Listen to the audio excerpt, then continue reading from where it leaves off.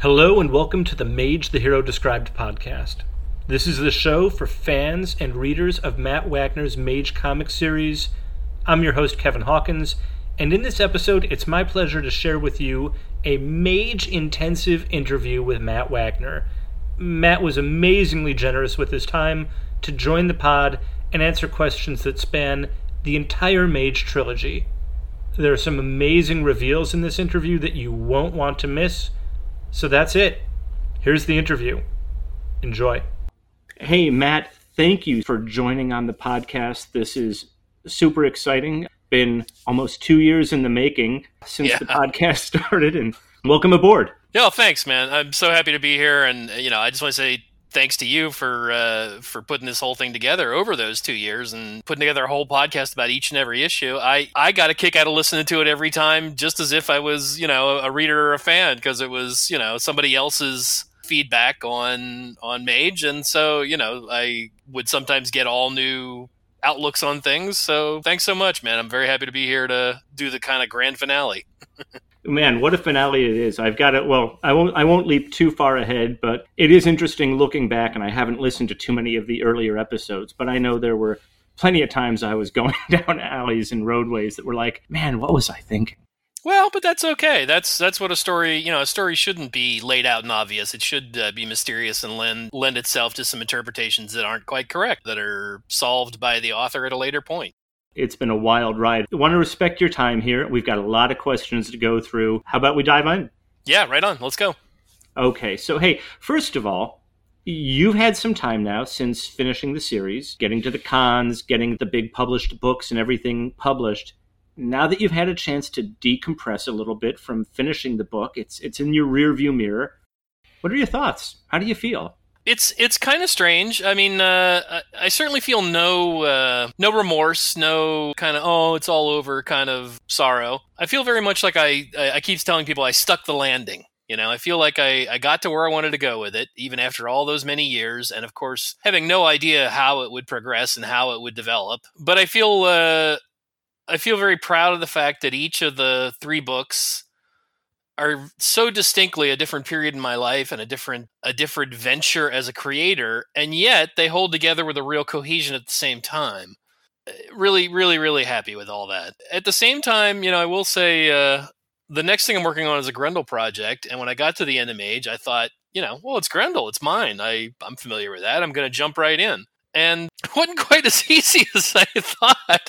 I didn't quite realize I was quite as tapped out as I was after Mage, that I was just kind of creatively exhausted. I mean, everything's working fine now, but I was really surprised how I wasn't quite producing quite as fast as I thought I would in the immediate aftermath of Mage.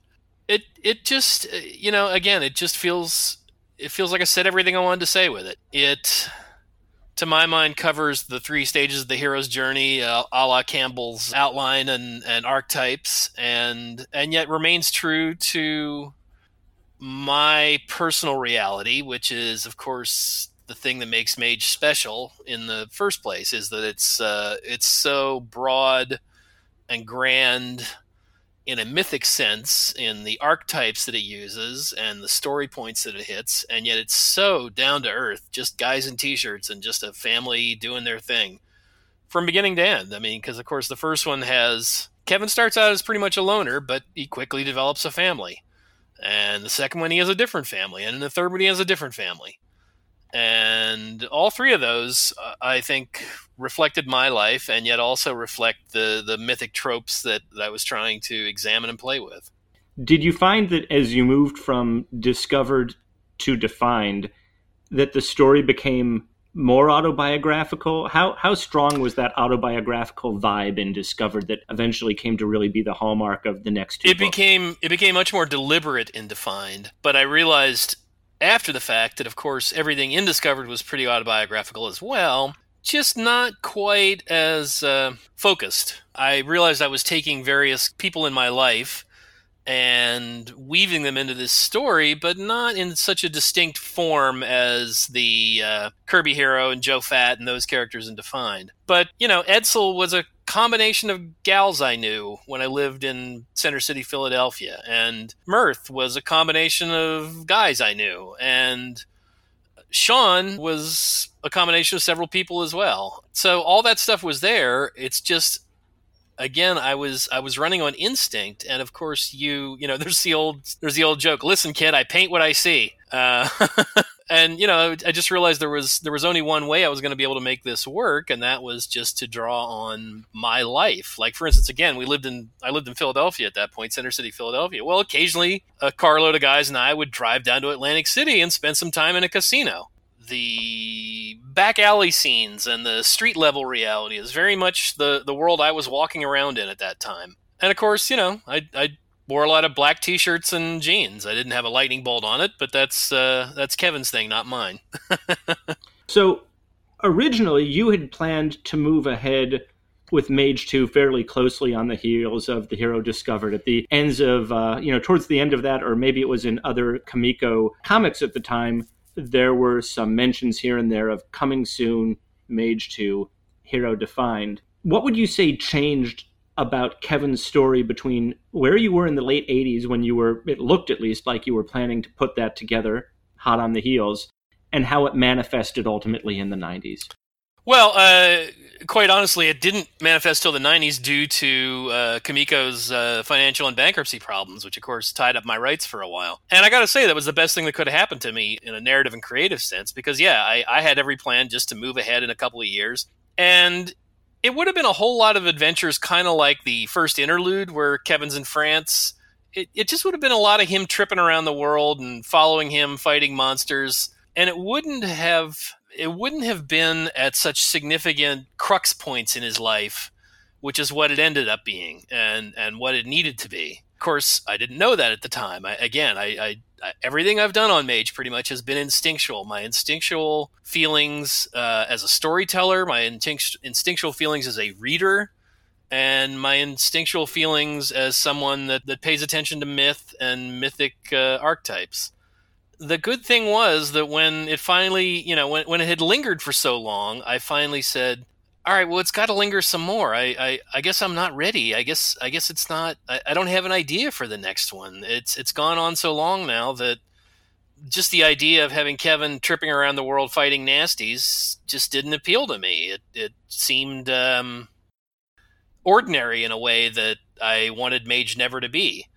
And finally, I had gone through, and I now realize what I had to do was go through living more of my life, have more experiences, have more change in my life, have more realizations and failures and loves and successes and all of that before I could coalesce that into a new stage in Kevin's life. The good thing about it was it gave me distance, and this is a hard thing to describe, but the more distance I had, the closer I felt to it. Whereas if I would have just gone ahead, it would have been the other way around, I think. It would have been closer to my actual experiences I was going through at the time, but I think there would have been more distance narratively. I wouldn't have been quite as honest, probably, with what I was portraying. So the years really added wisdom and added perspective that if I would have just plowed right ahead, I probably wouldn't have had. It sounds like the distance also kind of gave you a window for another level of the work just as art to develop. Oh, of course, yeah. Yeah, it gave me a chance to get better, develop more. That's another neat thing about the trilogy as a whole is each one of the three books has kind of its own distinct visual flair as well, not just a distinct narrative flair. Yet again, it sure looks like it's all drawn by the same dude. It's me drawing it. It's just, this was me in my early 20s. This was me in my early 30s. This was me in my mid 50s. So yeah, all of it really did add up to work out in the best way that it could. And there again, it's almost like I had little control over it. It wrote me more than I wrote it. Yeah, it's an amazing journey. I remember waiting for Mage 2 to come out, and then obviously the bankruptcy issues with Comico came out. And it's interesting hearing you tell that story, that in many ways that time was necessary for the story to mature and develop the way that it did. Well, not just the story. It was necessary for me to mature and develop as I did. The story would only reflect what I could give it, and I needed to mature. Similarly, it's kind of the reason that the third one took so much longer than even the gap between the second and the first one was I knew the third one was going to involve my wife and my kids, and there just came a point where I realized, boy, I just can't start this till I see my kids grow up more. I need to see what sort of people they're going to be, and so all of it's just necessary time that had to pass to let all those ideas ripen and mature into real fruition and a real story that kind of had a pertinent impact every single time. Now, you've said that you approach creating Mage when you're actually doing the artwork for it or the script for it differently from other projects. Can you discuss a little bit of that? Sure. It's almost, to put it in musical terms, it's almost a jam session. When musicians get together, sometimes they get together and just jam, and that would be, in artistic terms, I'd be just sitting around sketching. But sometimes musicians get together and they have a jam session, and it turns into something just kind of unique and wondrous, That's very much kind of the way I approached Mage. And, those jam sessions I'm speaking of, musicians will sit down with their instruments and they get a feel for each other and they start playing, and all of a sudden things start aligning and the harmonies start coming together, and none of it's really planned out real hard, and yet the artistic creation happening there is at the hands of skilled creators who are willing to open themselves and let themselves flow with their artwork and their creation. Certainly if that's different than if I'm working on something for DC or something with a licensed character where I kind of have to decide. I have to tell them at the beginning what's going to happen and how the story's going to end. Of course, with this, where I own everything and I'm only answerable to myself, I had the freedom to just make it all one constant jam session that would be spontaneous and pertinent. And, I have this real love for a samurai ideal when it comes to artwork. The samurais used to say, so many of the best samurai were also very skilled artists, specifically Miyamada Musashi. And of course, they tried to treat every brush stroke as if it was a sword stroke, as if it was deadly, as if it was absolutely necessary, and any variation was a waste. And I really try to feel that with Mage, where I sit down, I try to so not stress about it. I try to so not get hung up about anything. Certainly, when I'm working on licensed characters, or even Grendel, there's a need to plan and organize and construct. Whereas with Mage, it's more like I'm trying to deconstruct myself. I'm sitting there trying to just let myself flow. I've spoken before about how the fact that I don't even really do layouts. I don't do any notes or very, very few notes. And I don't write the script in advance. I write the script after I've drawn it. I draw it and I'm making the story up as I'm drawing it. And, in my mind, I'm enumerating what the characters are saying, but I'm not working off a script at that point. Then I go back and script it. And it's just, I don't know, it just feels like pure creation to me. It just feels like creating pure comics, That's wild. That's wild, the way you get the image and the idea of, okay, well, the panel is going to tell this kind of story and this is going on, but I'll come back and actually bring in the details later.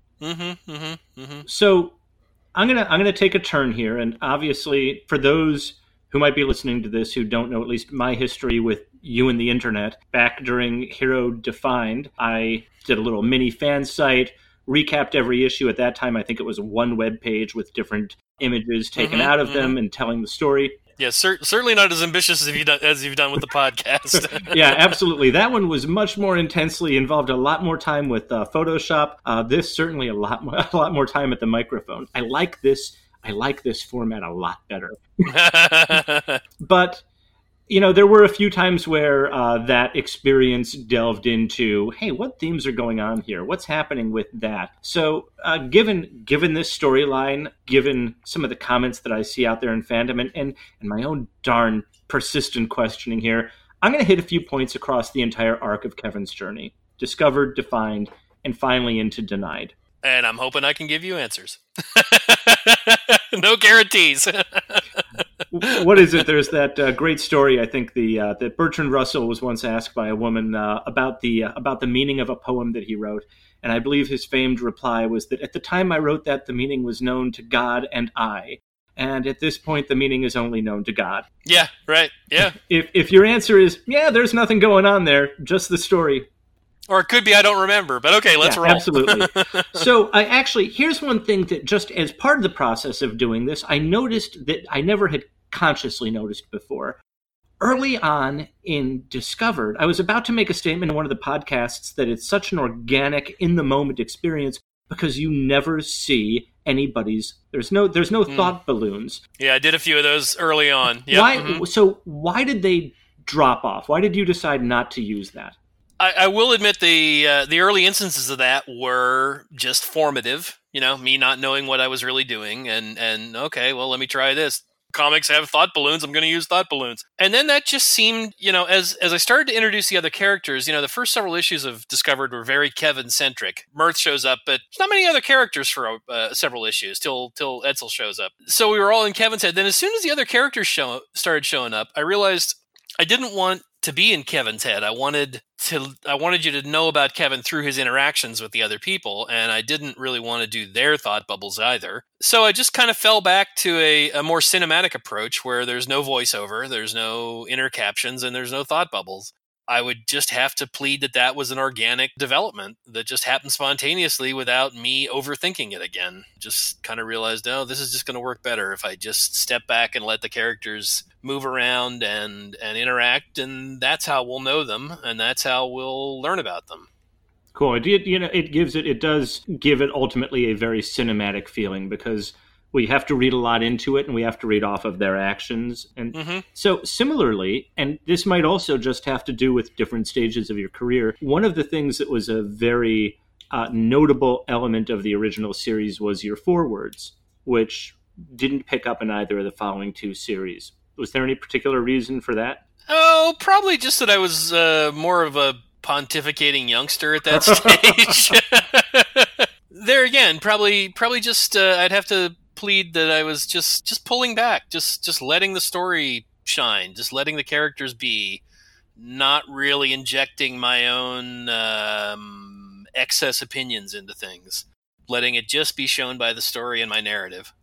Cool. So I'm gonna spend a little bit of time digging into the other side of the chessboard. So Kevin goes through this huge transformation, of course, in Hero Discovered, but so does his adversary. So does the Umbra Sprite. It moves from this thin and wiry kind of look to bloated and immobile, and all the whole while it's smoking from the plant in its office. So what's going on with the Umbra Sprite's changes and transformations in the Hero Discovered? Well, they were kind of, of course, the hero and his ultimate villain always have a connection. So I would say that they're, every time the villain's around, it's a little bit of a dark reflection of myself. I've constantly throughout my life fluctuated in weight. I've never been enormously fat, but I've been fitter at times and not fitter at times. I was not only smoking a huge amount of pot in those early days of Discovered, but I was experimenting with some other pharmaceuticals as well. So the Umbra Sprite's bloated descent into obsession and inertia was probably just me reflecting my fears of, what could possibly happen to me if I didn't keep on top of things and keep focused and keep the good fight in sight and there but for the grace of the universe go I. Cool. It sounds like some of that may have been planned and purposeful, and some of that may have just been stuff that crept into the art. As in everything in Mage. It's half deliberate and half like, what the fuck? Oh, so that's what that meant. So along these lines, then the Umbra Sprite's headquarters in the first book is this sleek, modern high-rise. You mentioned going to Atlantic City, going to the casinos. And then there's the office building. Whether I'm reading too much into it or not, I love the fact that it's an insurance company in the third book. But Emil, in the second book, is literally, in stark contrast, underground in a much more fantastical environment. Was there a reason for the distinct difference in the settings for the two antagonists? Yeah, well, if you didn't notice, Emil's not very good at it, is he? Just a little. And he has all these notions of grandeur about what he's supposed to be in regards to being a grand sorceress bad guy, and thus he's wearing all these different crazy wizard hats, and he speaks much more verbosely and dramatically than he does in the first one. In the first one, he's kind of cut and dried, hard bitten, seeing through the bullshit.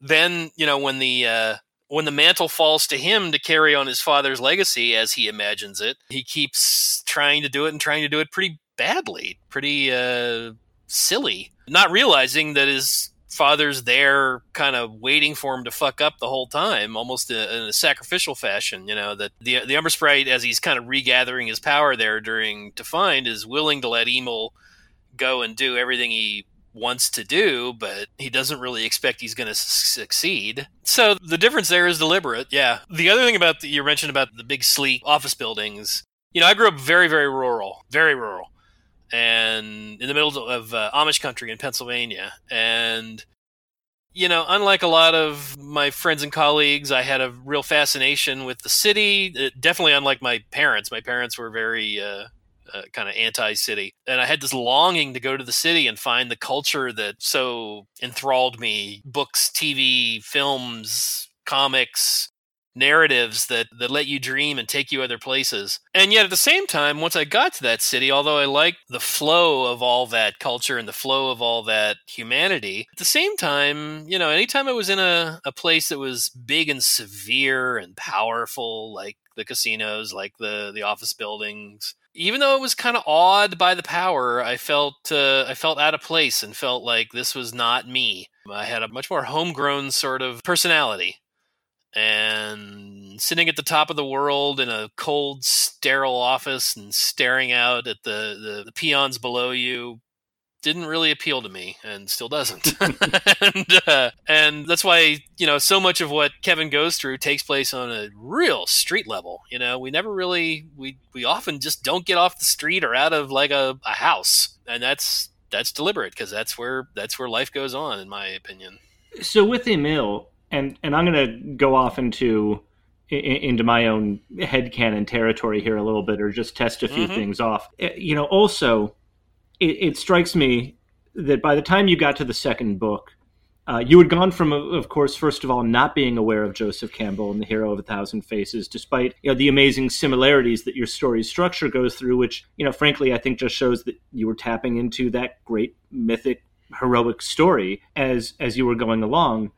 But this is underground, and there was also, Campbell was very close to Jung. There's a great schism between, Freud and Jung, and underground. As I was looking at this recently, going through Denied, I was thinking, is there something going on here with Emil and, the unconscious? And, the Spriggan-Flints, for instance, of course, you mentioned he was doing it badly, and it's like the movie Multiplicity. Michael Keaton makes copies of himself, makes clones of himself. The clones make a clone of themselves, and they say, the copy of... Yeah, and they're twice as bad. They're twice as useless. Yeah. So I looked at the Spriggan-Flints, and I was like thinking, it's a copy of a copy. It's just really not that bright. But is the Spriggan-Flint Sigmund named after Sigmund Freud, or am I going off the deep end here? No, yeah, not on purpose. I mean, I can't say that it wasn't influenced by that, but no, that wasn't purposeful. But yeah, you tapped into something really, really clear there, is that both the Grackleflints and the Gracklethorns are both very, very capable, albeit kind of slavish to their parents' wants and needs. But the Spriggan-Flints are just, little indolent assholes. They're just they're not very engaged. They do what they're told, but they'd rather just kind of be hanging out and torturing some poor bogey, But yeah, there again, even Emil's progeny don't live up to his father's progeny. Yeah, absolutely, and it is an amazing transformation he goes through. I mean, the Gracklethorns very much in the first series do come across as, they're very thuggish. They're very street level thug villains with Flints. I'm sorry. Flints, yeah, I'm getting Thorns on the third one. Yep. I know, there's too damn many Grackles. I'm like thinking it through as I'm forming the statement. I'm like going, am I going to get it backwards? But now, one thing I know that you seem to acknowledge in the letter column of Hero Defined. And I'm bringing this up in a way because, of course, in reprints and such, some of these dialogues, some of these get lost. But there's a lot of sexually coded imagery in Hero Defined. There was one letter writer who had pointed out a particular sequence with, Kevin, Kirby, and Joe when they're fighting the Spriggan Flints. There's the cover of issue number 9. So what role did that play as part of your storytelling? Oh, sex is a part of all my storytelling. Sex is life. I'm not, again, I was an only child, and luckily my parents kind of raised me not to be really ashamed of sex, unlike a lot of people of my generation. We tried to pass that on to our own children. But whether you're ashamed of it or not, whether it's forefront or not, it's there. It's the primal motivator in every myth, in almost every action. Yeah, it's all there. I try to not be super blatant about it, but if you wanted to really carve it up, it's there very, very, very, very blatantly. The same way in the ancient myths and the ancient religions, for instance, the ancient Greek religions especially, the presence of genitalia as a visual metaphor, both male and female, as a visual metaphor for various aspects of life was very, very common. It was very common in ancient Greece to find a totem of a local deity, and he would have a giant raging hard-on. And nobody thought anything of it. It was just like, well, yeah, that's a cedar there. That's that's somebody that can breed. So all that's very much there and very purposeful. But again, it's not about sex, but sex informs it all. Does that make sense to you? Definitely. So there's no sex scenes at all in Mage, none at all. There's no nudity. There's no, Well, no, actually, Kevin and Magda have a few little flings there, but it's not. Well, and of course, Joe Fat gets seduced by Leon and she. So it's just not.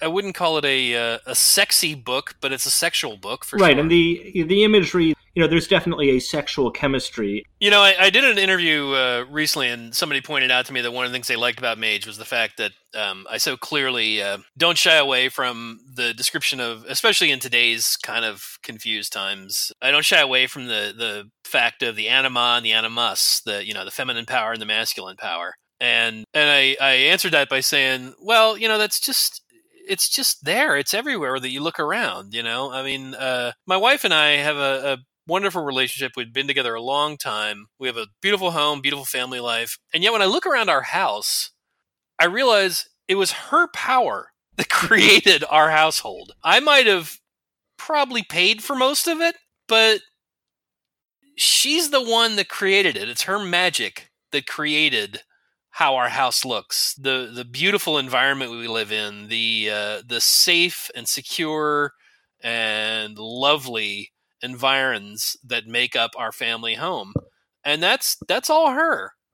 I really didn't have anything to do with that. So when I'm presented with that reality and I can't ignore it, how can I not talk about it in my most personal work? So when you go into some great things about women's magic and men's magic in a variety of ways, I think it works on a few different levels because you've got charts and graphs and you've got raw power in some areas. I think it seems like you're talking about a few different things there that I'm going to stay away from right now. But the rabbit hole goes really deep, man. It does. It does. And of course, I just want to point out there's no better or worse. There's no one's not superior to the other. No, absolutely. And there's no definition. You mentioned a particular area, and it made me think of, male magic, male power, female magic, female power. The lines also aren't as cut and dry about how those manifest themselves as, you might say that and people might think, oh, well, a man's power manifests in these ways, a woman's power manifests in these ways. The lines just aren't that clear. But they're both there. So I'm going to take, you had mentioned this, that with Emil, it was rather silly, but Emil isn't the only person who has changing hats in Hero Defined. And so what's going on with Wally and the hats as well? Well, that's just a furthering of what I said, how a little bit earlier there about how the villain and the hero will kind of reflect each other. Wally was kind of a manifestation of my dad in his older days. Although he didn't really look like Wally. He wasn't bald. He didn't have a big fuzzy beard. But, he was big on big declarations, the same way Wally was. But, of course, Wally, I think you mentioned this in your last episode. Wally is whereas Mirth is the beacon that lets the villain find the heroes in the first one, Wally is the disguise. Wally blocks that. And Wally can only do that as a result of having Etzel's hat, of having something that reminds him of his humanity, that reminds him of love. I just thought it was. I try to throw in things sometimes that are just right in front of your face, because I will say I don't think anybody realized that was Etzel's hat, even though it's a purple hat this guy's wearing the entire time. I felt like a freaking idiot when I saw that reveal. Till the very end, right? And then, of course, once I started to realize, I can just make it change shape all the time into different kinds of hats, then that just became a giant playground to just wait around in. And, every time Wally had a burst of some kind of personality, let's say, the hat would change shape to reflect what was going on in his crazed little pronunciations, Well, I've got to admit, I was led down the road to ask that question. There was the what I consider the infamous autobiography that somebody sent in during Mage 2, which, ended with magic is hats. So I thought, I need to dig into that there. So speaking of, Mirth being this beacon, and I think you even have it mentioned in Hero Defined, Wally is this neat play off of the trope of the secret identity. He's Kevin's secret identity. In Hero Denied, Kevin's really hiding in plain sight, assumedly living under Magda's last name of Hunter, which is, of course, the first name of your original, the first Grendel, Hunter Rose. Maybe not chronologically, but at least... Yeah, it has nothing to do with that. It's one translation of my wife's maiden name, Schutz, in German. It means a shooter or a hunter. That is beautifully poetic in a sense, though. That's awesome. Schutz. Now I know for sure. I think there's a million times during the podcast I was saying, am I saying this last name right? Yeah. Shoots or Schutz, yeah. Mm-hmm. So Kevin's non-heroic lifestyle seems to really cause a lot of the personal friction at home early in Hero Denied. At one point, Kevin even says that this is all I know. This is all I know what to do. Can you talk about that dynamic, that friction that was going on in the story? Sure. I married into a kind of traditional family, a very traditional Catholic family. And, I've had periods in my life where I've had a group studio with other artists or creators, but I've had also long periods where I work at home. And let me just tell you, when you work at home and you're in a kind of somewhat urban neighborhood or, even a suburban neighborhood, people are always looking at you like, what's that guy do? I never see him leave for work in the morning. He seems to be there all day. Is he a drug dealer? What the hell? What's he do? So there was that kind of conundrum where I just never really quite fit in where I was living. And then there's also the conundrum of the fact that, when you work at home like I do, when you have a home studio, you're always kind of at work, right? You have to learn, and this took me a while, you have to learn how to shut that off, how to walk out of the studio and you shut the door like you would leave your office and not think about it that much again. But also it's a reflection of... It's a reflection of, when I can only speak here from a male perspective, but when you get married, you have to adapt to a different reality, you sacrifice certain things, but you gain many things. But it sometimes takes you a while to get used to establishing that balance. And, for myself, part of that was kind of having to somewhat give up the artistic camaraderie that I had experienced so much, especially in the period of Defined. Obviously I had a posse of my fellow artists that I hung with all the time. Well, you got to let that go. Partied a lot more than I did, once I got married. All those are just things about the balance of life. And then, of course, once you have children, that balance changes even more. And I think every person, I can specifically say every man, I think, once they have children and their children start to grow, they start to question, God, what, do I even matter anymore? What is my role? Am I only here to protect these little vulnerable creatures and make sure they make it to maturity and survive intact and happy and healthy and engaged and intelligent. Do I have any role other than that anymore? And then I think hopefully after a while you realize that maybe that's your important role. That the acquiescence to the fact that life will go on and you have a role in making sure life goes on safely, healthy, happy, intelligent. That's almost the biggest role of heroism you could enact, I think. And, as a father, that what you've just said speaks to me. And that journey, again, maybe not for every man, and maybe not in the exact same words, but that journey that you've discussed is close enough that I can say, yeah, I recognize that journey. I recognize that journey from single to married to having a child, and and the confusion that comes with that. Yeah, right? and I think it's interesting because I was listening to, in a completely different range on a completely different property, I was listening to a podcast around a TV show recently where they easily dropped in for half an hour about a discussion about the difference of the interpretation of something between the people who were doing the review, who have children, and the interpretation of the people who don't. And yeah, oh yeah, absolutely, yeah. Yeah, you just have to you go through the experience. But no, that definitely resonates. So in Hero Denied, as is finally revealed when we get to the end of the story, with the imp being Mirth in his wild child form, why does Mirth run away when Kevin first finds him? He's too fucked up. He can't speak correctly. He's too under the influence of the spell he's cast on himself, which basically brings his dark side forward to disguise his green side. And here again, just like the hat in Define, I really put this out there kind of right out in the open. He's wearing what looks like Mirth's cloak. Got not exactly the same hairdo, but virgin on it. But he's so not Mirth. He seems crazy and wild and can't speak right and runs away every time he sees Kevin.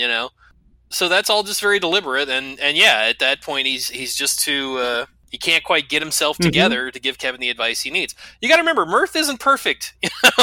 Mirth can mess up just like Kevin can. He might know a lot of the answers, but he doesn't know all of them. So that's what happened there. Speaking of all that, one of the things I was doing there to help disguise the fact that was Mirth was to include that flashback sequence of the issue number 5 of Denied, where we see Kevin and Mirth in the aftermath of Discovered, kind of in between the end of Discovered and the beginning of the first interlude, where they're hunting a creature down in the sewers. And did that deliberately because really wanted you, the reader, to want Mirth to come back as much as Kevin wanted Mirth to come back. So that when Mirth did come back, you'd be very receptive to him coming back the same way Kevin was very receptive to him coming back. Nice. That's dirty pool.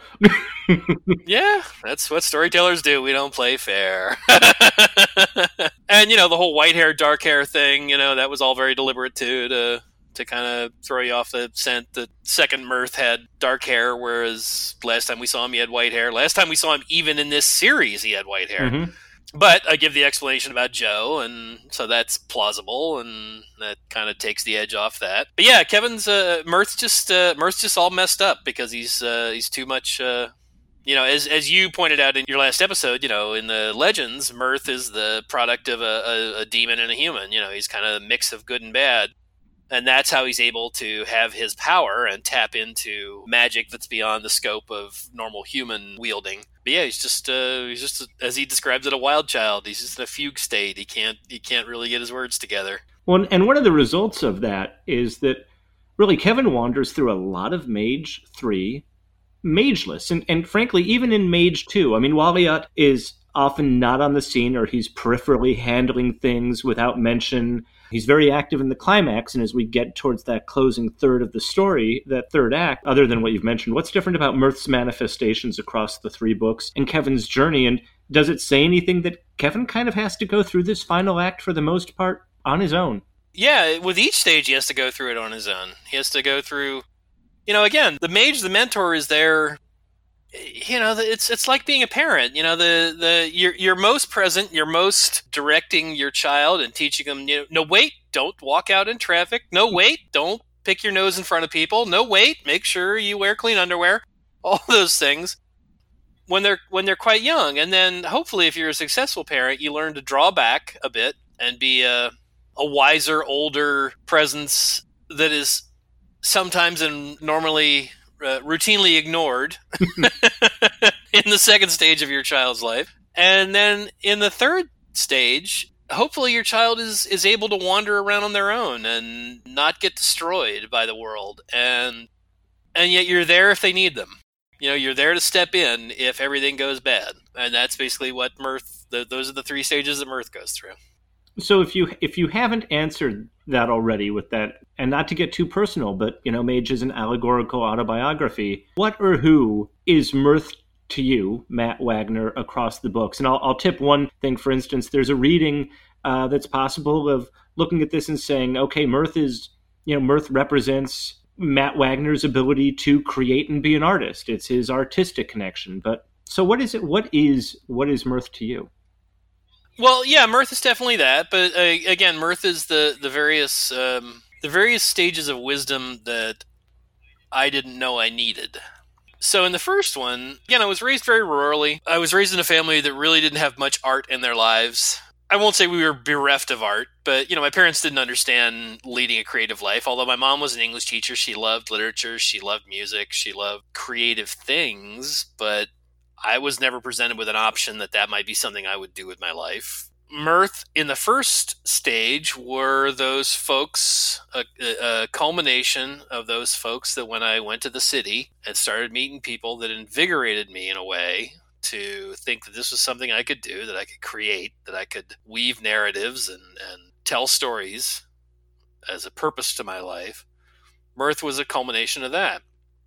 In the second one, Mirth was more a culmination of my past reminding me that don't get too full of yourself. You're not that special just because you can tell stories. You better be telling the right kind of stories. And then in the third one, Mirth was, I think Mirth was probably the reminder.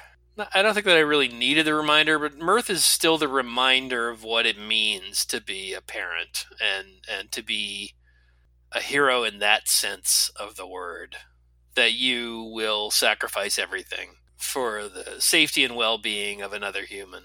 It's hard to imagine that for most people. I think as a parent, though, that's definitely, maybe not all parents, but it kind of goes with the territory. It's why you see parents put themselves at risk for children. You see news stories about that here and there. That's your child. It's the, mama, papa, bear kind of instinct. Yeah. Yep. So let's veer a little bit here. Talk about the other side of the chessboard for a moment. And this is kind of a very top level, just curiosity question with the Umbra Sprite.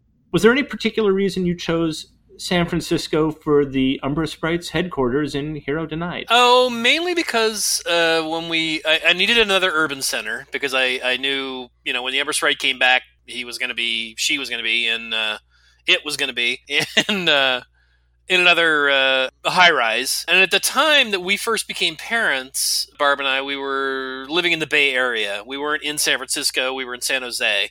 But when we first became parents, we were in that area. And then due to a great disaster, like what happens in Denied, and in my personal case, it was the fact that Kimiko went under. And of course, both Mage and Grendel were tied up in bankruptcy court. So my power, my livelihood was destroyed for me briefly. We had to flee that area and move to Portland, move north to get away from an area we couldn't afford anymore and find refuge somewhere else. So that was the main gist of that. It's not like I had any enormous connection to San Francisco, but I just needed another urban center, and it wasn't going to be LA because there aren't enough tall buildings in LA.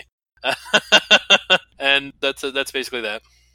So with the Umbra Sprite, about his masquerade as Mirth, how did he come to manifest? This seems like an intimate detail for the Umbra Sprite to be able to tap into. How did he come to manifest through the ATM, a la that great moment with Edsel and Mirth in Hero Discovered? And what's up with the arm wrappings when Mirth previously only had leg wrappings? He doesn't manifest through the ATM. Ooh. Am I misremembering? No, you're not misremembering. This is just one of those many instances where I don't like to over-explain shit in Mage sometimes. Sometimes I explain stuff very distinctly, and sometimes it's like, well, you got to figure that one out on your own, and if you don't, doesn't really matter. He doesn't. Let's call it it. It sinks into the pit of its own darkness there, into the fountain, the dark fountain, and it's just watching. So when Kevin goes to the ATM and he decides to, all right, fuck you, I'm going to push the button.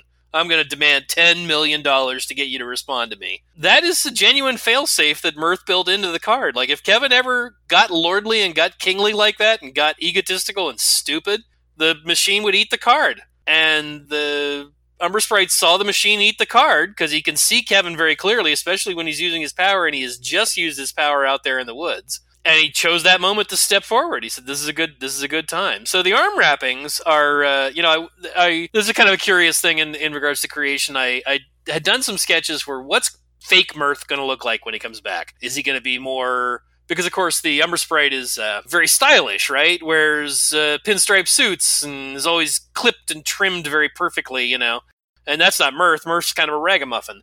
So how's that going to affect how Mirth looks? So I did a variety of sketches that were, just a little too overboard and obvious and didn't really connect me to Mirth. And then I suddenly struck on the idea of like, oh wait, I'm going to wrap up his arms too. His arms aren't gone now, but I'm going to wrap up his arms. And the point is, those are the Umbra Sprite's magical bindings that will protect him if he has to dip into using green magic to prove to Kevin that he is Mirth. And when Kevin says to him something about his bindings, and he says, that my arms are scarred from having fought. Well, they're not scarred yet, because of course the Umbra Sprite isn't really telling him the truth the entire time. They're not scarred yet, but they might be if he has to use green magic. And of course, the one time he has to use green magic, it's to raise Miranda heal Miranda from her injuries. And in my mind anyway, that scars the shit out of his arms.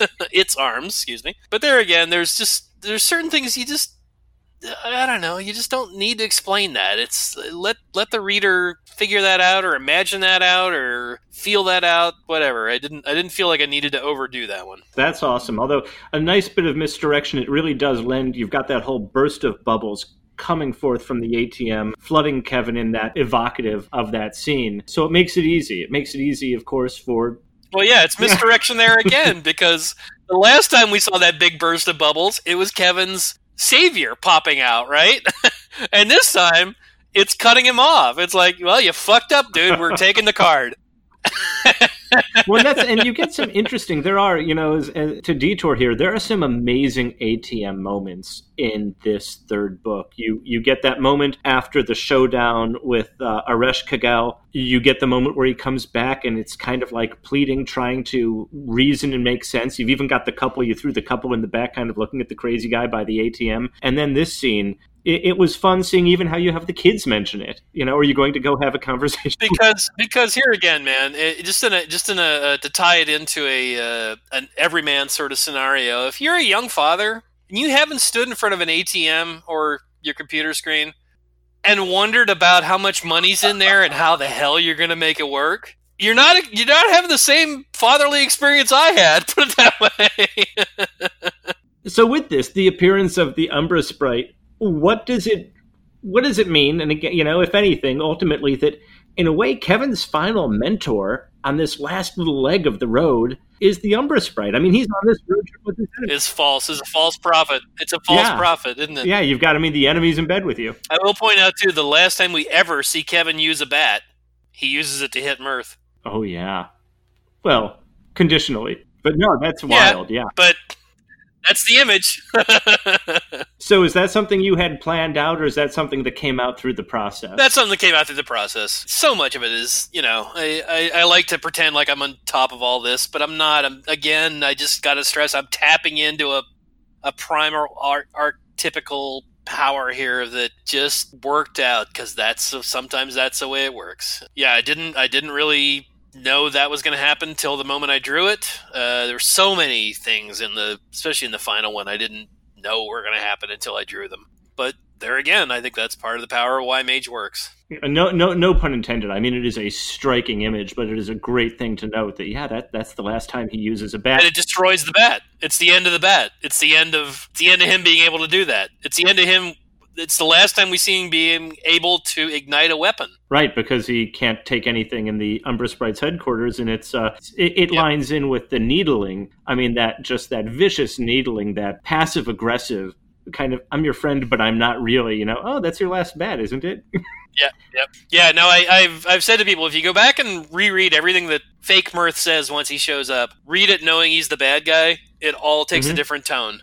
Up until then, it's kind of, well, he's kind of a dick, but that's kind of like that's kind of what your sergeant has to do in the army. You got to like kick the guy in the butt and tell him to get up and get rolling. But no, it's a lot of the Umbra Sprite bragging about how powerful their enemy is and how hopeless his cause is and how you better be careful or you're going to fuck up and ruin everything. And it's just instilling fear and doubt and the possibility of defeat. Yeah, it really, man, you had me going there at the end. For a while, I was like, okay, I know exactly what's going on here. And then I'm like going, yeah, but Mirth wasn't always like, nicey nice with Kevin. So No, he wasn't always nicey nice, but he also wasn't denigrating. He was, come on, Kevin, get up. You can do this. It's you. You can do this. And fake Mirth doesn't really do that. Right. Real Mirth never sowed doubt. He called Kevin on his bullshit and he helped urge him along. Yep. So in that big showdown at the Umbra Sprites headquarters, there's a scene where Magda blasts Sasha, the Gracklethorn, I think it's Sasha, right out the window with a star charm. Now, maybe I missed something. Where did that star charm come from? Yeah, because I heard that in your last podcast. So that little star that she has on her face, like from the first time we see her, that we think is either a tattoo or a mole or a birthmark, a beauty mark, my wife would call it. My wife has a quote-unquote beauty mark of her own right there in that same spot. I made it a star. It turns out, no, that's a spell that she carries around with her all the time, that she can pluck off her face and at the last second of the last dire moment, she can enact to do, I would say several things. I haven't really worked that out. But in that case, she uses it just to create this giant force push to, like, thrust that Grackleflint out the window and to her death. Thorn. Yes! Touché, my friend.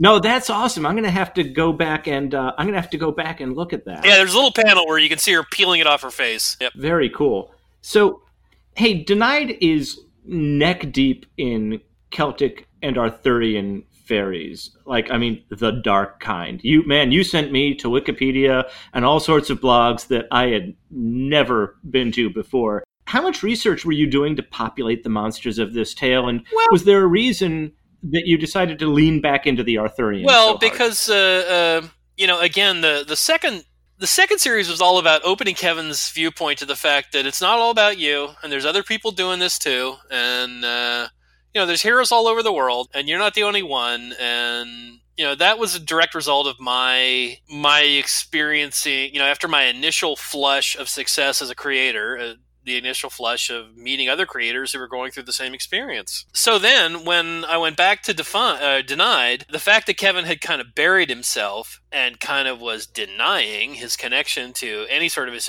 heroic destiny or actions, to my mind, in his own mind, he would still be clinging to what Mirth had told him initially, which was that you are the Pendragon. So that would be how he identifies. And in fact, then when Ereshkigal comes to fight him, he's like, no, I'm not the Cimmerian. No, leave me alone. I'm not the Cimmerian. Doesn't work. He has to fight her. But I felt like I had made the statement I needed to make about other myth cycles in the second one. And now I was bringing it full circle back to the Arthurian cycles, the Celtic cycles, in the last one to connect to the first one, because the beginning is the end is the beginning, the circle is all. Awesome. As he's fighting some of those, I noticed throughout the series Kevin tends to be fond of the phrase silence filth. I mean, he repeats it a few times. Is it just you like the way it sounds, or is there something else going on there? It's a little bit of the fact that Kevin can't let go of the fact that he was told he was King Arthur.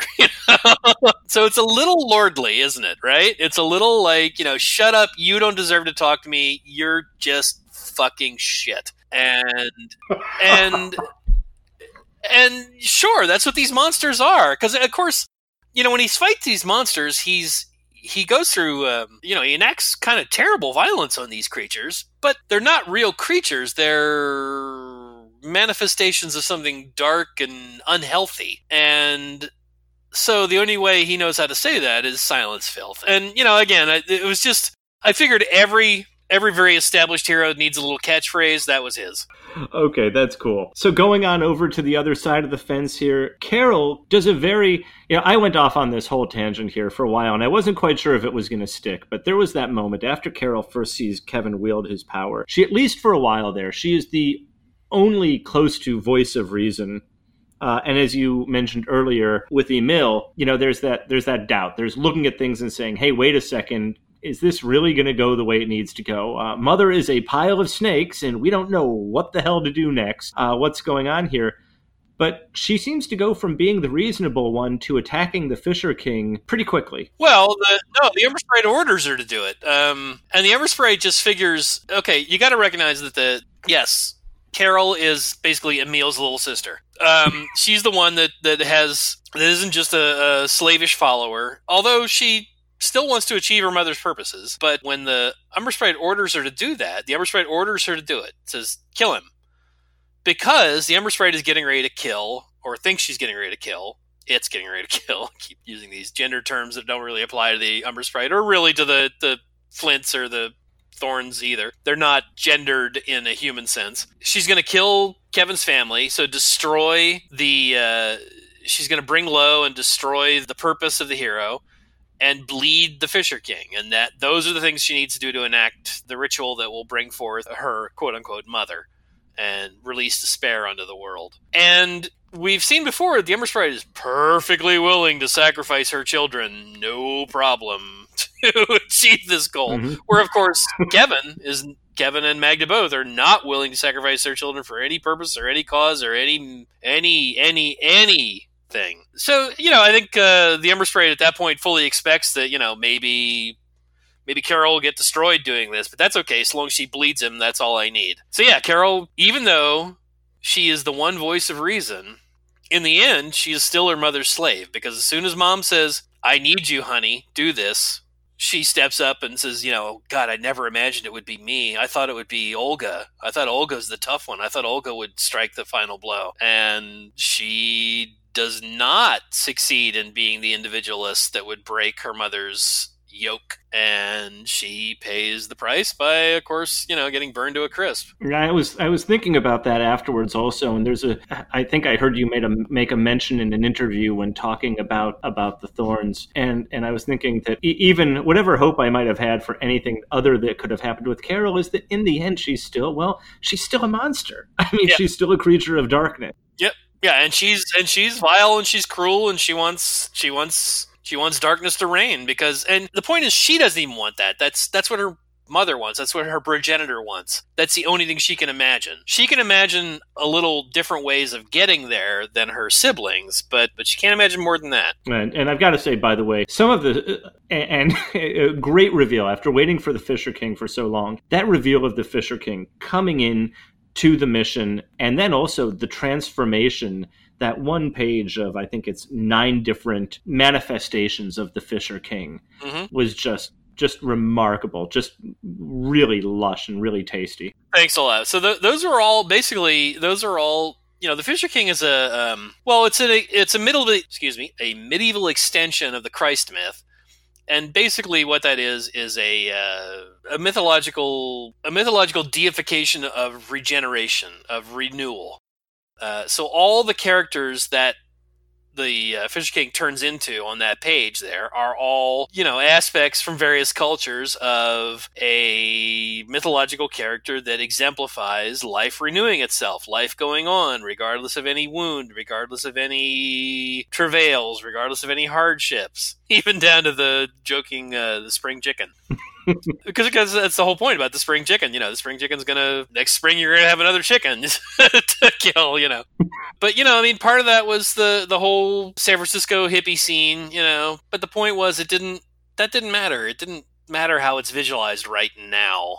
People have said to me, well, why did the Fisher King just show up there? Why did he sacrifice himself? Because again, it's a messianic figure, and a messianic figure will sacrifice itself for the greater good. Unlike the hero, which will fight to the final blood drop to ensure that evil doesn't win, the messianic figure will say, like Obi-Wan, if you strike me down, Darth, I will become Oni more powerful than you can possibly imagine. Wow. That is, yeah. You're leaving me speechless. One nice touch, one thing I liked, I won't say exactly hidden, but I didn't notice it the first time around, was when the family is in front of their home, there's the Green River Realty sign. Yeah. That was a nice touch. And then how does Hugo get to having a Bolt hoodie to match his high tops? Is that just part of Mirth remake of them, of the fixing? No.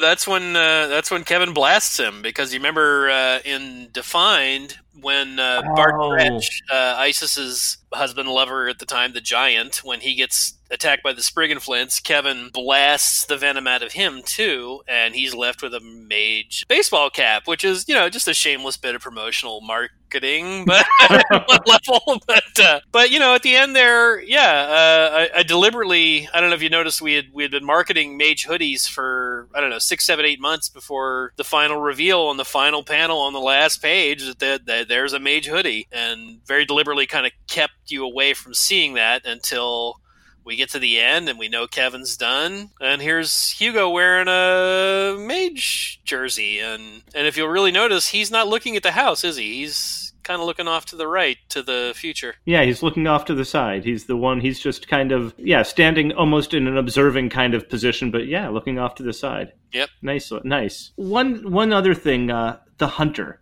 Hunter plays a big role in this. Can you talk about the Hunter?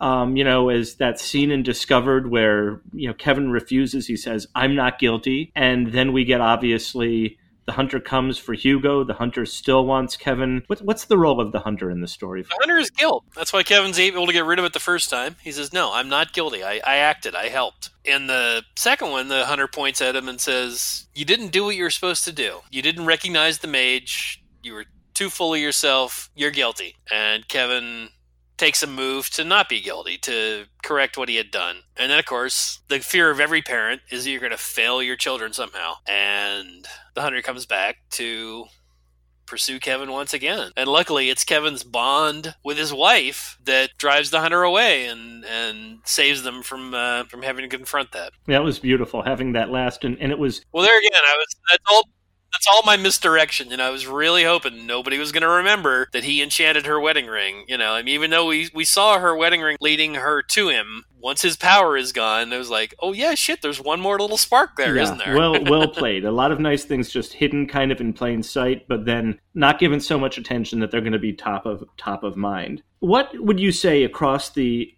series? Do you have a few moments that either as a story or as creating the story are some of your favorite moments to have created, or just favorite moments of narrative? Well, I guess my favorite moments are the moments that are transformative for Kevin, because I have other great moments, I think. Mirth coming out of the ATM when Kevin's stricken. We've kind of forgotten that Mirth's in the ATM and that they haven't access to getting him out by that point. The fact that when Etzel goes and gets him out, that's a big moment. That really works narratively in that sequence.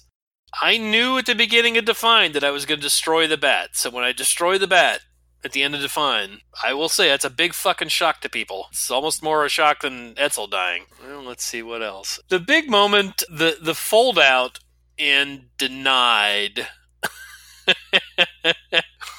When it came time to script that, because again, as I've mentioned here in this interview, I kind of draw the story first and then I write the script. And, I got to the point of scripting it. And I was like, okay, so what does Kevin say, right? He has to say something here. Oh, man, he's just going to scream, Excalibur! That was a good moment for me, too. Because I remember I kind of sat there and just kind of giggled to myself for about 30 seconds. Yeah, that works. I don't know. There's just so many instances in creating Mage where I didn't know what I was doing, and then all of a sudden I knew what I was doing. It's it's just absolutely the path of Mage creatively and narratively. And I think I mentioned this in one other interview. I got to the next to last page of Denied, the next to last page of the very last page of the entire trilogy. And of course, they've come back to reality, and Magda's familiar Cleo is still alive. But when she comes back, she now looks like just like a regular cat. And little Miranda, who of course has kind of got a certain perception of magic and magic things beyond her years and beyond her scope, says, "Oh, and look at you! You look just like a little regular kitty now. I'm going to call you Domino." And that's all. That was all based on something we had these two kittens at one point. We had these two cats that we had raised from kittens, and their names are Pai Mei and Mubai. So Pai Mei is the kung fu instructor in Kill Bill, and Mubai is the hero in Crouching Tiger, Hidden Dragon. So I always called them the Kung Fu Kitties. And for some reason, my daughter just wouldn't accept that Mubai's name was Mubai. She said, "No, I'm going to call him Domino." And we were just like, "No, his name's Mubai." She's like, "No, his name's Domino." And we just couldn't talk her out of it. And I didn't realize that was going to happen until the very last moment. So again, everything about creating Mage just kind of just happened at its time and just felt magical at its time. How has being a hero changed for you over time? Well, I don't know. I think that's still confusing for me, like it should be confusing for every human. I think the whole point is, this is one of the reasons I hate, not to go on a screed here, but it's the reason I hate fucking religions, organized religions. They try to provide you an answer. I think the only thing that's important is the question. And I think I'll be asking that question of myself. What does it mean to be a hero? Like, till I die. What does it mean to be a human? What does it mean to be one with the universe? I think it's healthy to never arrive at that answer. I think if you arrive at that answer, that's a lie from the bad guy. That's something the demon fed you. So let me put this a different way, because I completely see the validity of that, and I'm not looking for necessarily what is a hero carved in black and white. How is being a hero? And I think we've got a pretty good idea of what being a hero is, for you, or at least an aspect of it in Denied. You're very clear about it. You spell it out towards the end there, especially. How radically does that differ from your concept of what a hero was when a hero was during Discovered? Oh, well, of course, the Discovered days, a hero is just fighting. And, there again, I think that's, when you realize how not to fight, that's how you become a hero. Although I will say, where you're asking about special moments there, another moment, one that I had kind of pre-planned, or that I knew was coming, was halfway through the series when Kevin's family seems to have been at least kidnapped or destroyed by the bad guys, and his house has been trashed by a giant fucking ogre, and turns out, no, little clever Miranda is still zipping around there, and she's managed to do something to kind of like strike back a little bit. And there's that one scene where the ogre throws Kevin through the garage, and all these things go scattering all over the place, and we don't notice, or maybe you didn't notice, there's a baseball bat there. And the baseball bat's kind of featured in several panels after that, kind of lying off to the side. And then once he sees Miranda, when he's like, "All right, shit," and he picks up the baseball bat. That scene in number 8, that was a big moment for me, where he's like, "Nope, Daddy's got this." But yeah, of course, in Defiant, it's all about fighting, and I guess there again, all of these myths, all of these journeys have to do with letting go of what seemed to be the immediate response and the immediate structure of violence to defeat things. And there again, Obi-Wan says, "If you strike me down, Darth, I will become more powerful than you could possibly imagine." So along those lines, in Hero Defined, Waliat tells Kevin that his power is a reflection, that the power is but a reflection of his soul, right? And as we'd kind of discussed, a lot of the tension in the third book does appear to be from Kevin dealing with, of course, his changing status, to a degree denying the hero. So tell me about, how is it possible for Kevin to use up the last spark of his heroic power? Is that what's going on there when he's draining himself? Well, I just think it's the metaphor of everything you would do for your children. You'd give everything. Let me use a little personal story here. When I was, there's so many things that my parents told me and reflected to me that didn't make sense to me till later. For instance, I talked about how my parents weren't really urban people. They were quite country folk. And when I wanted to go to a city, I wanted to go to Philadelphia to go to art school. My dad drove me up there and dropped me off and took my stuff with me, my student crap. And the place that the art school had put us in, they had bought this just tenement apartment building across the street to use for student housing. And it was Jesus, man, I can't describe what a fucking dump it was. It was just awful. Just awful. But I was, 18, 19? To me, it was just fine because it was right in the middle of a city where all sorts of shit was going on. And again, my dad didn't trust cities, and yet he drove me up there, and he knew this is what I wanted and what I thought I needed, and he dropped me off, and he turned around, and he walked away. And it was only many years later that I realized how important that was, both to him and to me. And what a show of strength that was, both to him and to me. And so at the end there, where Kevin gives the last of his power for his son to save his son, it reminded me of a time earlier in my life where I was just out of art school. I was young. I was 20-something. I was footloose and fancy-free. Didn't have any health insurance. Didn't feel like I needed any health insurance. Nothing was ever wrong with me. I felt fine. I never went to a doctor ever. I never had any health problems. And my mom used to just give me shit all the time. You need to get health insurance. Now, let me just stick in here politically. It's a fucking tragedy that everybody in America doesn't have health insurance like every other industrialized nation in the world. But she pointed out to me, because if something ever happened to you, we would bankrupt ourselves to make sure you were okay. We would give everything we had to make sure you survived. We would sell our house. We would deplete our entire savings to make sure you were okay. And probably that sunk in a bit at the time, but not the way it sinks into me now. Not the way it sinks into me being a parent now. Not that I understand what that means. That you would sacrifice everything. You really would. No, that's great. Well put. And your mom, frankly. She nailed it. She hit it right on the head. Across the series, there are times where Kevin can come across as unsympathetic. I mean, he's steadfastly cynical and refuses the hero in Discovered. His assumption of leadership and that everyone should follow his lead in Defined. His chafing at having to deny his heroic nature and how that impacts his family life. I mean, to the point where literally, he drops the ball on his family duty, and that ultimately is what puts the family in peril. Were you ever concerned that some of these more negative traits would push readers away from, your protagonist during the story? No, because who likes a hero that's too fucking likable? Heroes should be kind of unlikable. Look, Han Solo's kind of an asshole. Luke Skywalker's whiny. Hercules is a dick. King Arthur is he's a cuckold. You have to if you provide just this pure look, there's very few pure heroes that work. Superman is one. Can't think of a whole lot of others. Truthfully. Batman works because Batman's kind of an asshole. Beowulf's an asshole.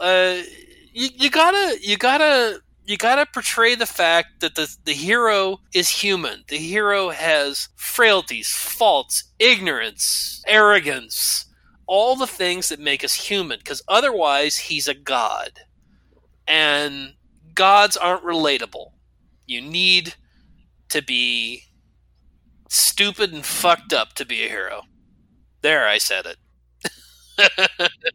No, that's awesome. And that goes, in doing backstory research or doing mythology research and looking into Gilgamesh, Gilgamesh was part god and quite... an asshole! Yeah, absolutely. That was half the lessons he had to go through was, whoa, yep. Dude, you're a jerk. Yep. Yeah, well, again, truthfully, Arthur has to go through that. Arthur's lordly. Arthur... regardless of all the things that happened to Arthur, it's all due to his hubris and his arrogance. I'm the king. I can't do any wrong. Well, yeah, you can do a whole lot of wrong, and that's probably going to be your downfall. But, if you can present all these unsavory elements of a hero and express his humanity, and he still comes through, then to my mind, that makes his tale of heroism something you can relate to and something that'll be resonant to you as another human being. I think that across the series also, and maybe I'm going too far here, especially for those who kind of followed, Kevin Matchstick's paces through their own journey, that being human is really important to being able to make him relatable in both that mythic and everyman sense. I mean, there's those big mythic chops, but you look at this and you go, yeah, he's kind of caught up in this and just dealing with it. Kevin fucks it up constantly till he finally figures it out. I mean, in all 3 series, he fucks it up constantly till he finally figures it out. He's powerful. He can do a whole lot of shit, but he fucks it up constantly till he finally figures it out. That's, in Denied, I really tried to stress that. It's like, he's really, really powerful. He's got a lot of power. He can, if he chooses to do all this, he can do all this. But will he choose to do it? And will he choose to do it in the right way? We'll see. Right, and some of those moments as you're going alongside with him and you're like going, obviously to a certain degree, as the reader, you want to see this heroic journey come up, but, you can listen to Magda and you're like looking at this and going, yeah, but he's a dad. She's being completely and totally reasonable in her response to all this. Yeah, and I've read a couple of interviews or reviews, even from women, that were like, oh, she's naggy. Oh, no, she's not. You've never been married, obviously. She's not naggy. She's just like, well, come on, man. This is a commitment we made. What are you doing? You're not engaged here. I saw that there and I was like, well, nothing in there struck me as naggy as much as it was kind of like, dude, come back to reality, because you just, and you know what, depending on your state of mind, and this is an unfair thing, I think this kind of ties into a bigger, quite frankly, whether it's comics, whether it's movies, whether it's TVs, whether it's politics, it doesn't take much for a woman to have to do something for it to be called nagging or bitchy, when quite frankly, if a guy did it... Yeah, no shit, right? Mm-hmm. There again, even by another woman. Yeah, it's a tragedy. So who were you thinking? Was there anybody that maybe in the back of your head you were thinking or feeling might appear in Hero Denied, kind of in the vein of Hero Defined with, the comic creator universe that didn't show up? Okay, so, specifically, based on a specific comment. So, I've worked with James Robinson at various times in the past. He wrote the Terminator one-shot series I did issue I did for Dark Horse. And then, of course, he wrote the first Grendel Tales. And I remember him making some comment to me about, oh, well, when me and Neil Gaiman and all the other creators you've worked with ever since Bernie and Joe start showing up in Mage 3. And at the time, I just kind of laughed that off. And then when I got to Mage 3, I was like, nope, did that already. There's no room for other... This is all about the family now. This is the Kevin and Magda show. It's not the Kevin and his bros show. So, yeah, no, I included everybody I felt like I needed to include. Didn't feel like I left anybody out because... Especially in the third one, there just wasn't room for anybody else. It's us 4, and that's it, man. Oh, and it's kind of cool that you've got granted, there's the larger circle of just surrounding heroes in Defined, and certainly one of those things you couldn't have ever planned for is, Kevin has 3 companions, more or less, in the first series, 3 companions in the second, and 3 companions in the third. And not like you could have... Oh, funny how that works. Yeah, well, not like you could have planned to have necessarily 2 kids, so it all worked out. Yep. It all worked out very nicely. Yeah, my life has supported my narrative, or the other way around, whatever. Well, it works out nicely across the covers of those trade versions of the entire story also. Those are just... the artwork on that and Brennan's colors on those are just gorgeous. Well, I gotta say, it's been great working with Brennan on this final run, because God, he so wanted to do this so bad. Of course, he entered the field as a colorist, and he colored some of stuff that I was writing, and then he colored a few things that I drew, and he just kept giving me shit all the time. He kept saying, Dad, it's time to do Mage 3. Dad, it's time to do Mage 3. Dad, it's time to do Mage 3. And I, as I've said previously, I'm very resistant to the push to do Mage 3 or Mage at any stage. I try and hold off as long as I can to where it's undeniable. And he and his, at that point, fiance, well, I don't think they were quite engaged yet. But anyway, his gal, then fiance, now wife, they were taking a trip to Europe for a couple of weeks. And it was kind of during the time he was gone, the 3 or 4 weeks they were gone, that I decided, that's it. It's time to do Mage. And it just, it hit me like a thunderstrike, like it always does. And, we picked him up from the airport and we took him out to dinner on the way home, and we were kind of in between projects, and he said, all right, what's next? What are we working on next? And I said, what do you want to work on next? He said, I want to be Mage!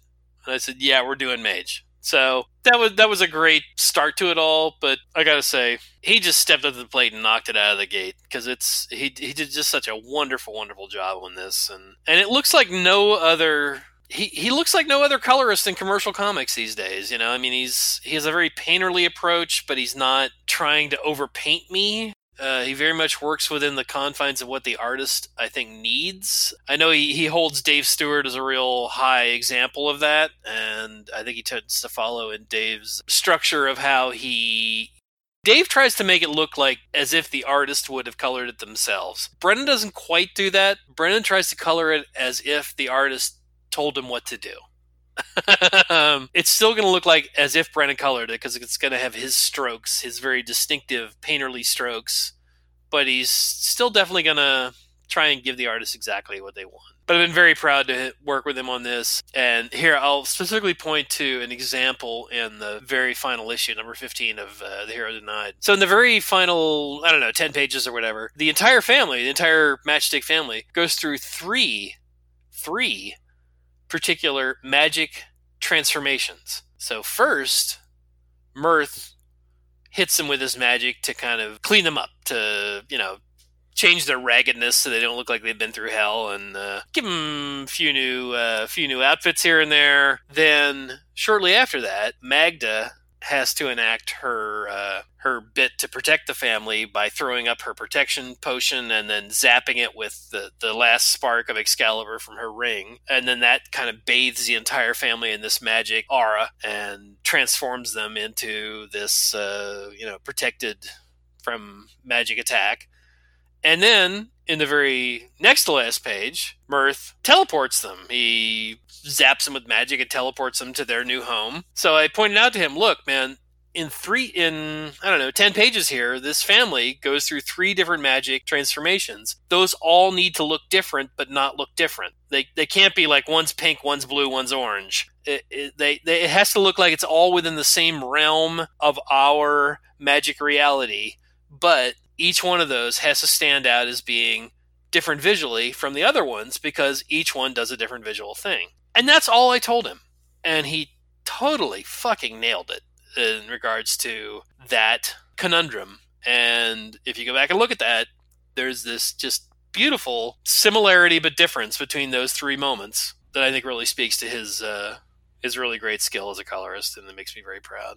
No, that's well put. As you were mentioning that, actually, I had a copy nearby, and I'm looking at those as you were describing that. And yeah, I would just have to say to anybody listening, it's a great opportunity to pick up the comic and take a look at those three different scenes. They play really well. I'll say the podcast gave me a reason, because I didn't want to give short shrift to anybody as part of this process here. You are a writer creator, but you've got a creative team with you, and it really made me look, especially at coloring, in a way that I had never looked at it before. And Brennan certainly does have a very distinctive style that you don't usually see. I'm glad I did the podcast also, because that really allowed me to kind of deepen my recognition of that. Yeah, no, he's, again, I couldn't be prouder of him than I am, because he's very much, how would I describe it? He's a very engaged colorist. I would think a lot of colorists tend to take on volume, trying to meet their bills and color as many books as they can. He tends to take on a few amount of books and really give them his absolute focus and his absolute attention and his absolute creativity, and really,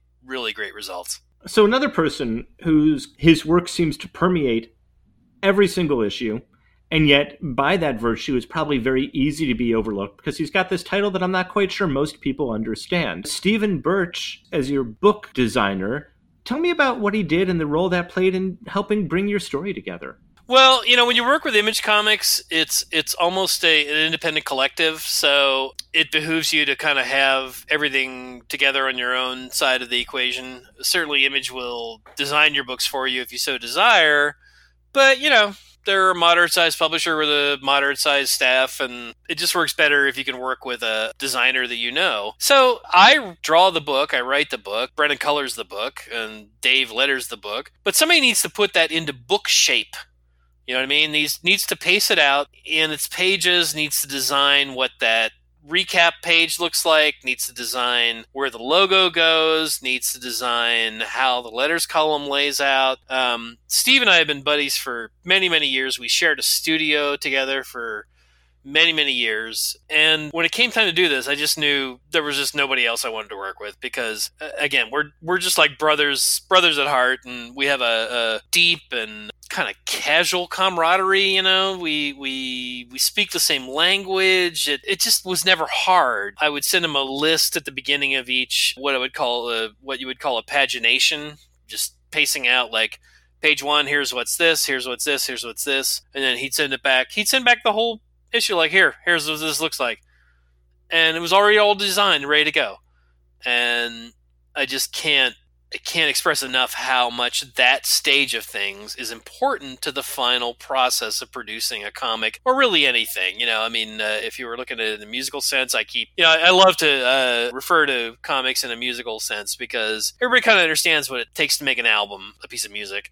And how, you need to put that in a package, you need to market it. The same is true with comics. And same way like an album combines words and music, of course, comics combine words and pictures, so they do bear a certain similarity. And Steve just always put my album together, and he always had this attitude of, don't worry, it's going to be fine. Don't worry.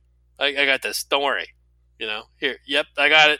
I'm going to get to see you. And so, for instance, when you look at the covers, how the logo lays on there, what colors they are, how it relates to the artwork, that's all Steve's decisions. He would give me 2 or 3 different options to choose from, but those are all things that he laid out and he enumerated and he brought to fruition in a way that I just aren't in my skill set. I draw and I write. I don't do that final fine-tuning stuff, and he's so good at it. Any thoughts, looking back now, on working with Dave Lamphere on letters and working again with your sister-in-law and longtime editor, Dinah Schutz? Well, okay, so let's start with Dave. So I've worked with Dave for many projects now, starting at Dynamite. I think the first thing I worked on with Dave, where I really noticed what an extraordinary letterer he was the revamp of the Spirit that we did. It was called The Spirit Returns. It was drawn by Dan Scotti. And of course, anytime you approach the Spirit, that's a legendary character in the world of comics. And of course has legendary not only writing and drawing, but also lettering. The lettering in the Spirit was a very crucial factor. And Dave really stepped up to the plate and gave it a lot of personality without trying to absolutely duplicate what the Will Eisner Studios had done in the past. And then after that, I worked with him on I can't remember if it was first Grendel versus the Shadow or The Death of Margot Lane, but in both cases he just a letterer that I feel pays attention to storytelling and pays attention to character in his lettering, not just trying to flap lettering down and make it make sense and make it fit. He wants to make it resonate. He wants to make you hear the lettering. I remember back in my early days, my buddy and occasional studio mate, Bill Willingham, had this saying, which is that comic book lettering should be the opposite of children. It should be heard and not seen.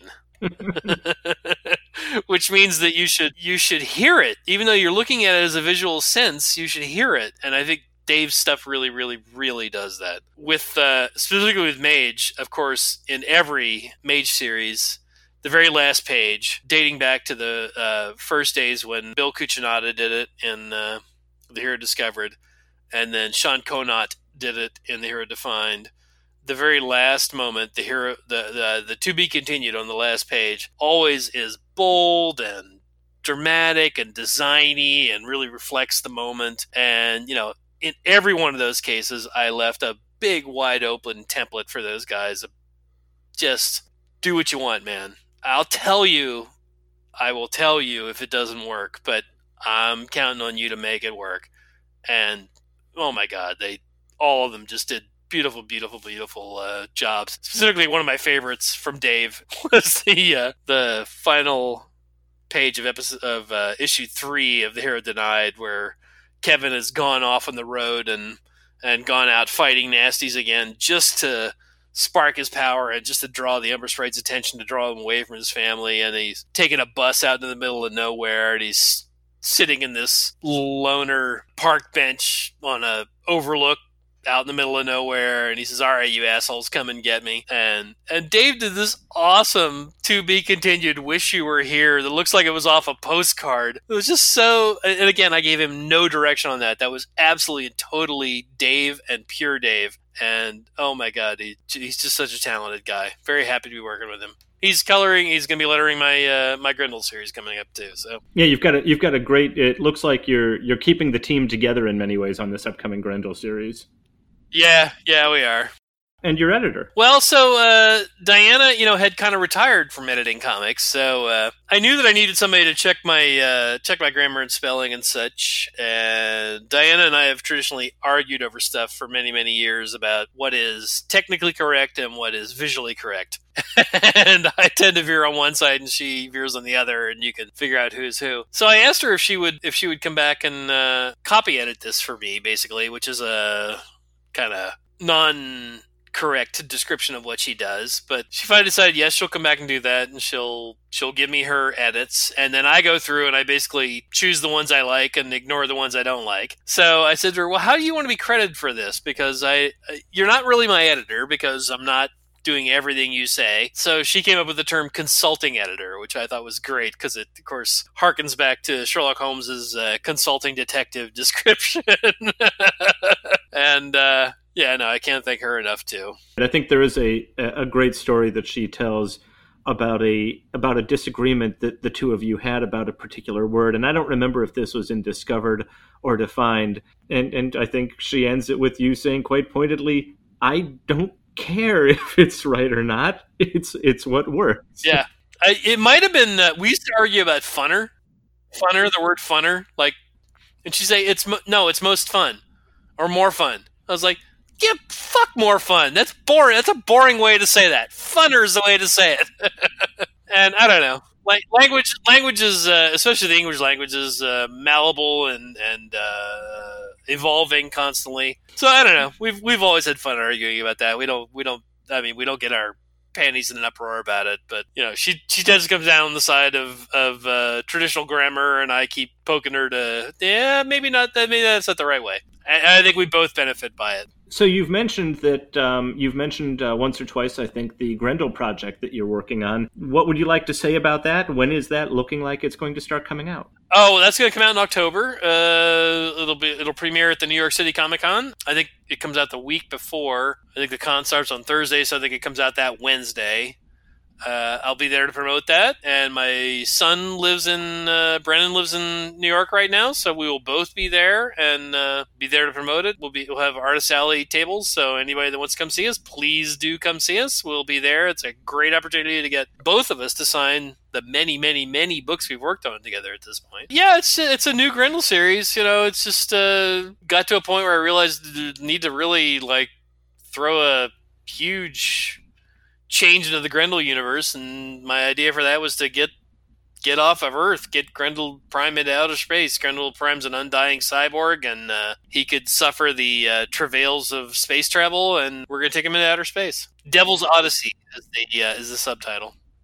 That sounds like a whole new fun genre for you to explore. The initial artwork, at least, I don't know if it's the first issue cover or just the promo piece, it's so evocative. It has this great kind of, at least to me, this 1950s kind of, Flash Gordon, Buck Rogers feel, and yet this whole Grendel vibe at the same time. It's very nice. Yeah, what I'm specifically shooting for is a 70s heavy metal kind of vibe. I mean heavy metal magazine, not heavy metal music. Heavy metal magazine was an important factor in my realization that comics could be something other than the stuff that Marvel and DC was feeding me. That, coupled with a variety of other things, I'll point to Cerebus, I'll point to ElfQuest, I'll also point to something that's kind of lost in the firmament these days is Jack Katz's First Kingdom. Jack Katz was this crazy comic book illustrator. It did this self-published thing in the 70s called The First Kingdom, and if you've never heard of this, go look it up. I won't say it's perfect, but it is intricate, bizarre, and ambitious in a huge amount of ways, and had a huge effect on me. So I think it's going to have a huge effect on this as well. Katz spelled Katz, like Katz's Deli in New York. So here's my last question. What didn't I ask you that I should have? What haven't you had a chance to share in this interview that you think people would like to know? I don't know, man. You're pretty in depth. That's it's one of the things I like about listening to your podcast. Like, damn, this guy gets everything. Like everything I could hope a reader would get out of Mage specifically. It's like, yeah, Kevin got that. Kevin got that one too. Yeah, oh shit, Kevin got that one too. I don't know. Maybe what's next, but I can't really describe what's next. I don't, does Mage have a future after this? I don't know. I definitely don't know. I think I'm done. But again, on that last page, Hugo's looking off to the right. So we'll see. All right. Hey, Matt, thank you so much. You have been so generous with your time. Thanks for taking the deep dive into this here. Gosh, man, I don't know what else to say other than thanks for joining the podcast and doing this interview. Well, dude, thanks for doing the podcast. Talk about a deep dive. Jesus, no deeper dive than this podcast, right? So, thanks so much. I will say I have a special something, a little thank you something for you coming your way that you don't know about yet, but I think you'll dig it, and hope everybody enjoys this because this was a really great examination of things, and you asked good questions, which, of course, demand good answers. No, thank you. Excellent answers and some eye-openers there, too. Have a great one. Thanks, Kevin. Bye-bye. Okay, so there you have it. I hope you enjoyed the interview. Again, if you have any comments or thoughts that you'd like to share about anything Mage-related, visit magetheherodescribed.com, where you can find instructions about the many ways that you can get in touch. If I get enough comments and thoughts, I'll do a special listener commentary episode. Anything is game as a topic. Obviously open to thoughts about the series finale, or thoughts about how the entire trilogy came together. Even things you may have noticed now that the trilogy is completed. Anything from discovered, defined, denied is fair game. If you enjoyed this podcast, please share it through the usual social networks, and especially rate and review it on iTunes. It really helps other listeners discover the show. Thanks, and until next time, stay excellent.